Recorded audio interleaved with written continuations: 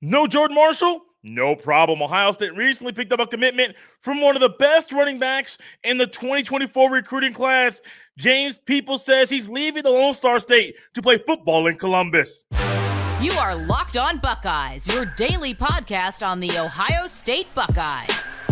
Part of the Locked On Podcast Network, your team every day. The Buckeyes fans, welcome back to another episode of Locked On Buckeyes for the Locked On Podcast Network. I'm your host, Jay Stevens, also the host of the Jay Stevens Podcast. It is a Wednesday, April 5th in the year 2023, and I want to thank you for making Locked On Buckeyes your first listen or first watch of every single day. During today's episode, we welcome back to the show John Garcia Jr. John is Locked On's football recruiting insider. John and I go in depth about Ohio State's recent commitment from four-star running back James Peoples out of the state of Texas. We also talk about how the Buckeyes might get a commitment from a Columbus kid from Pickerington North High School, Sam Williams-Dixon. John has mentioned Williams-Dixon twice over the past couple weeks when John's been on with us, and he hasn't been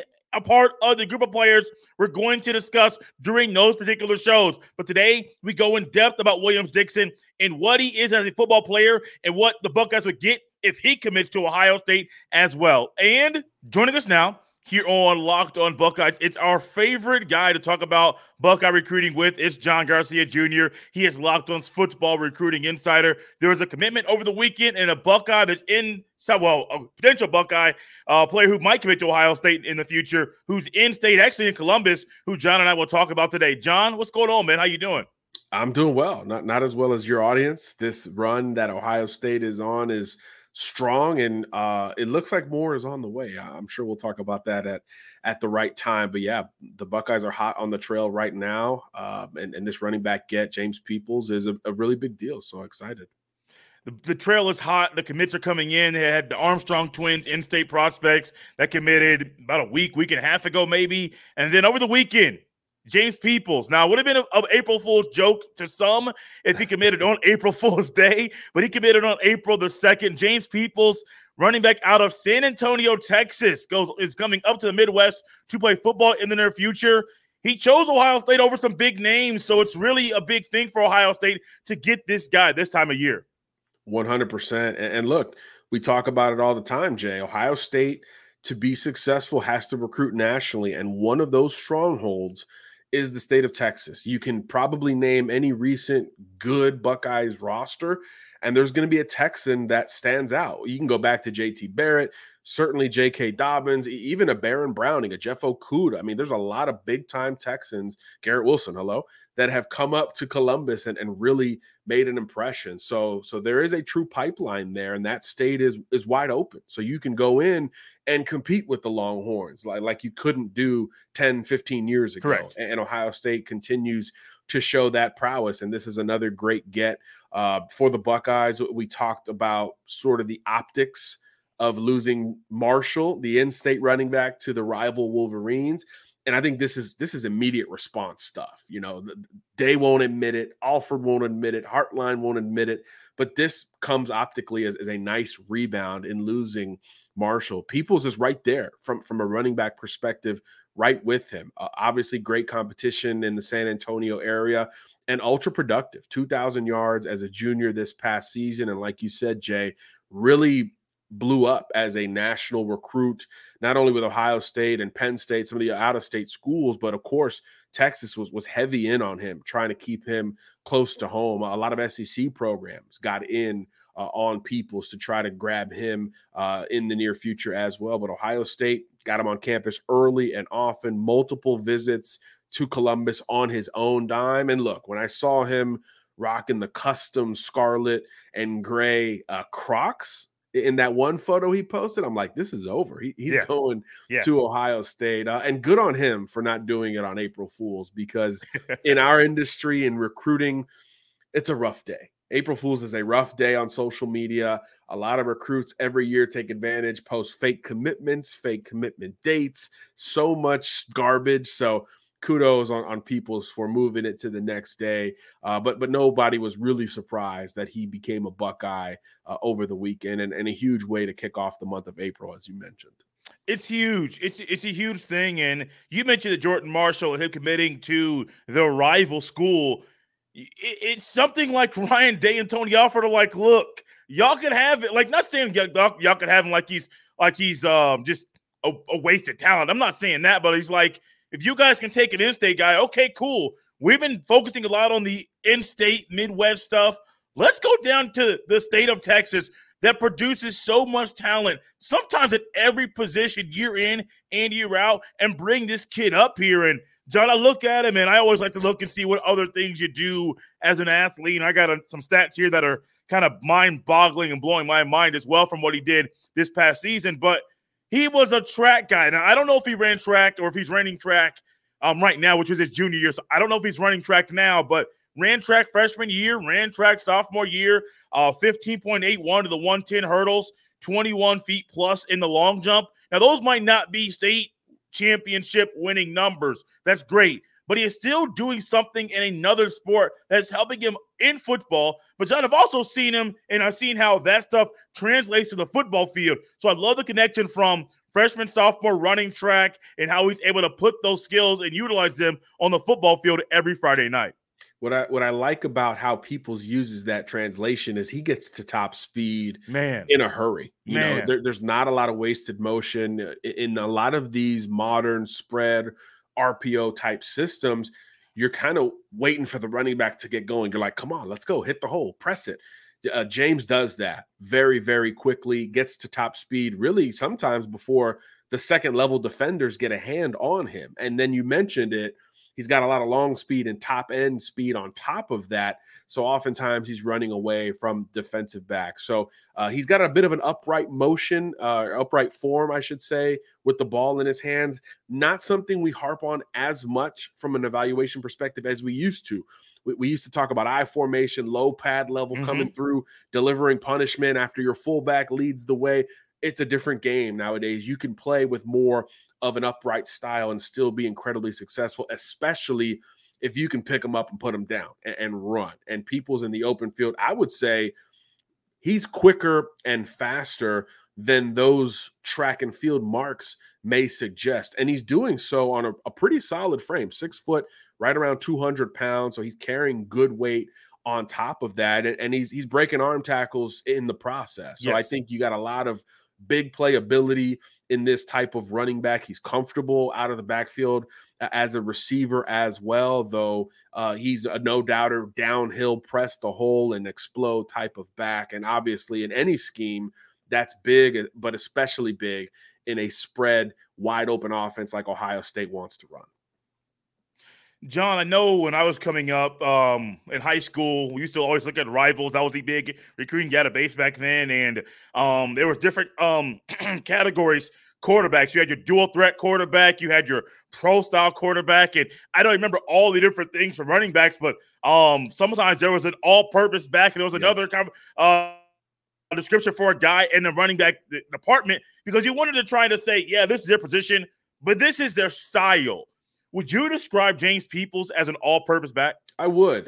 There's plenty of samples of him catching the football on tape, even split out as a slot receiver or a wide receiver. His bread and butter is certainly, pressing the hole with the ball in his hands, but getting it to him in other ways is certainly within his skill set. And look, another year of high school ball ahead of him in 2023. So I think he could polish that up even more so and really display some 3-down ability as a blocker and as a receiver. But there's no doubt that he's got a lot of modern traits, again, already in a wide open spread offense. So he already is familiar and excels in that sort of dynamic, which again is not typical. A lot of these great high school running backs are in offenses that are like, hey, we have a blue chip running back. We're going to give him the football. So what do you get? Wing T, single wing, I formation. You get heavier offensive styles that are a little bit more old school. So to have it with a back that is still the bell cow of his high school program, but from a spread perspective, I think is really it's easier to translate that to what Ohio State does because he's going to be patrolling that position similarly when he does get to the collegiate level. But there's no doubt there is all-purpose 3-down value in what Peoples brings to the table. And I think it's something that he will actually enhance as a senior, and certainly when he gets to Columbus for good thereafter.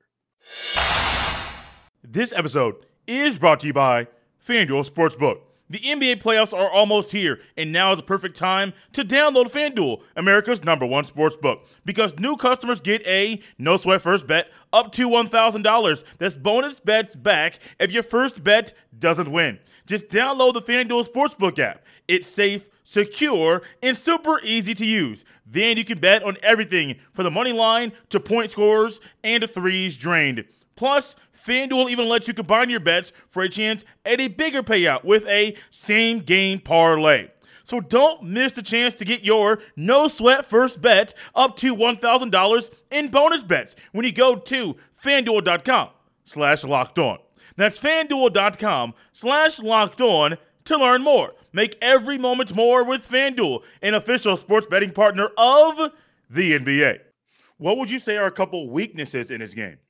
Yeah, that upright style, I'm old school a little bit. Yeah. I don't shudder at it, but I still nitpick it just a little bit. So I do think it creates a bit of a wider target area. But look, he compensates for it. He's fast. He's got this subtle quickness to him where it's not going to be a Noel Devine, Tavon Austin kind of juke that makes a guy, cross over and break his ankles. But he can eliminate those angles with subtle movement, and he's physical enough to break some arm tackles. So that pad level isn't, again, as big of a worry as it used to be. And he's so explosive and such a big play threat that we don't get on his tape a lot of short yardage, goal line, let's be gritty and physical, Ezekiel Elliott style of runs on his tape. But again, that could be a product of circumstance just as much as anything else. So I do think he's got the frame and the physicality and surely the athleticism to play a little bit more physically. And that's where I like running backs to be hurdlers, because what are you doing? You gotta have a high center of gravity and balance on top of it, right? So you've got to get your knees, your hips, everything up really high while running full speed. And I think that's a great trait for running backs, because you always hear coaches, high knees, get your knees high, tuck the football. That's something that's going to help him break more tackles physically when he gets into the Big Ten and ahead of Big Ten ball, because obviously it becomes much more of a necessity than it does, playing high school ball in San Antonio. John, the hurdles, the 110 hurdles, the 300s. I know some people do 400s. I used to go to track events. I like watching track meets on TV every now and then. It's kind of some casual viewing this time of year. It's never my favorite thing to watch. It's sometimes I can watch and say, oh, it's smooth, it's going over, but it's never really as exciting as 100 or the 200.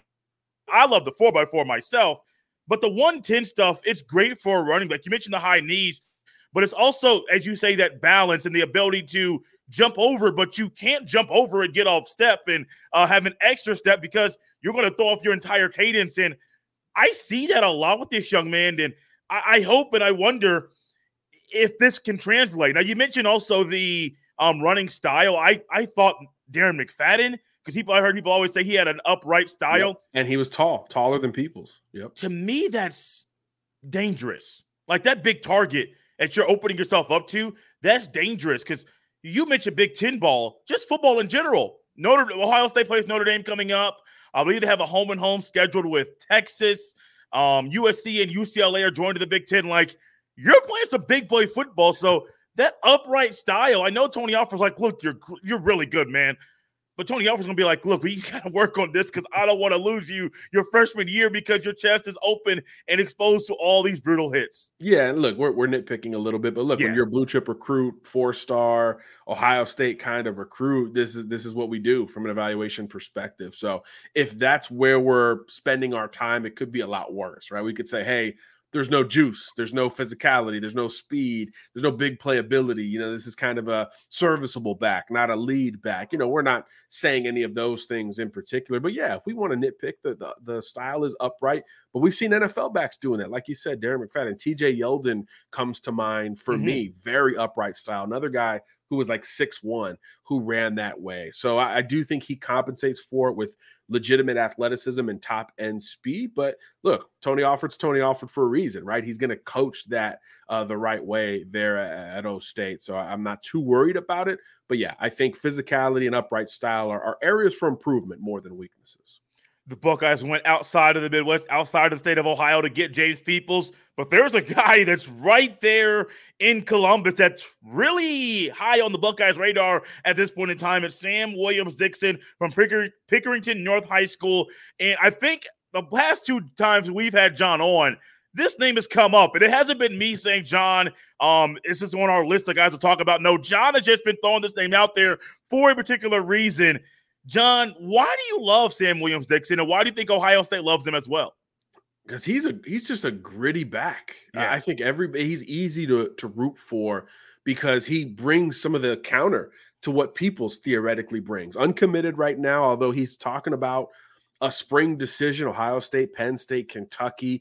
Miami's trying to get involved here, which is interesting to me. So another national recruit, even though he's an Ohioan, but he's a gritty back. And he's got speed to burn as well. He's a great kick returner. He split outs and runs fades as a wide receiver. So there's legitimate all-purpose and 3-down ability and top-end speed, but there's a lot of grit here as well. Very good short area quickness, low pad level, explosive in short spaces. We do get more short yardage samples on his tape relative to people. So I actually think it's great from the Ohio State perspective. And look, you're in state, you want him. He's a back, Tony Alford, all the stuff we just mentioned. You're going to be the favorite going into a spring decision unless something changes in very short order. This is what you build. When you bring in 2 players at the same position, you want that variance. So if Peoples is your change of pace, 3-down home run hitter, Dixon could be your first and second down, more conventional in between the tackles type, who brings a little bit more physicality to the table. And they're very similar from a size perspective as well. They're both in that 5'11", 200-pound, 6 foot, 200-pound range. So I like that as well. Kind of blank slates from a physical perspective, but not to the point where you're like, oh man, they're too small to play in the Big Ten, to play Notre Dame, to play Michigan, to play Penn State, etc. So I really like the floor from both of these backs, and they do balance each other out if they are to become sort of the 1-2 punch one day there in Columbus. But Williams-Dixon, again, in-state, gritty kid from the inner city who has since moved to Columbus. And the last time I talked to him about Ohio State in particular, he said they hadn't really recruited a back like that. You know, he actually mentioned Archie Griffin as one of the last kind of inner city backs that they've brought in from his area. So fascinating story behind him as well. And you see that grit play out on tape. And that's just something that's easy to root for. You know, I was looking at and thinking about Ohio State potentially bringing in two guys in this recruiting class. And we talked about how there's Deontay Trainum or Chip Trainum, the transfer from Arizona State, who's there at Ohio State. Travion Henderson, you got Mayan Williams, you got Evan Pryor, you got Dallin Hayden, you got a couple, Hartson, the walk-on running back this year, you got TC Coffey. The running back room is loaded. A couple walk-ons who could play in mop-up duty this season. You got 4 or 5 guys that can potentially be starters or backups at any school in the country. So I'm thinking about these two guys together, and a waiver, really, Williams-Dixon to get on the field earlier than maybe expected, could be special teams. Now, I'm not saying he's going to come out here and be on every special teams this freshman year. Don't get me wrong, but Chris Olave made a name for himself and really helped a Buckeyes fall in love with him by blocking a punt against Michigan his freshman year. I saw this highlight film and clips of Williams-Dixon. He blocked, I believe it was a field goal, and then his teammate, I believe, ran that thing back. And so if you want to make a name for yourself, when you know that you're walking into a room which is literally littered with elite talent, walking into a room with one of the best running back coaches in the country, and you know you're an incoming freshman that's not going to play, how can you get on the field early? Special teams. And that's a way to not only get on the field, but also to get the eyes of Tony Alford saying, oh, this man's grinding on the special teams. Maybe we can work him a little bit more and see, is he ready earlier than expected to get on the field at running back? So if he's going to come in and be coming in with people, it's great. I would love this duo. But, buddy, stick with that special teams mindset. Go out there and do those things. You block a kick or two, or maybe he's a gunner. I don't know, John. But whatever he is, he comes out there and plays specials. Man, that's a great way to get every coach's eye and say, oh, he's doing this. Maybe we should think about putting him on the field at running back earlier than we thought we would when we were recruiting him. That's a great point, Jay. And yeah, he's got a lot of special teams reps on his tape. You mentioned the block kicks. He's returning kicks and punts there as well. So there's a lot of experience. And we mentioned earlier, he's a football player. He's lining up as a traditional receiver, catching 60-yard passes down the field.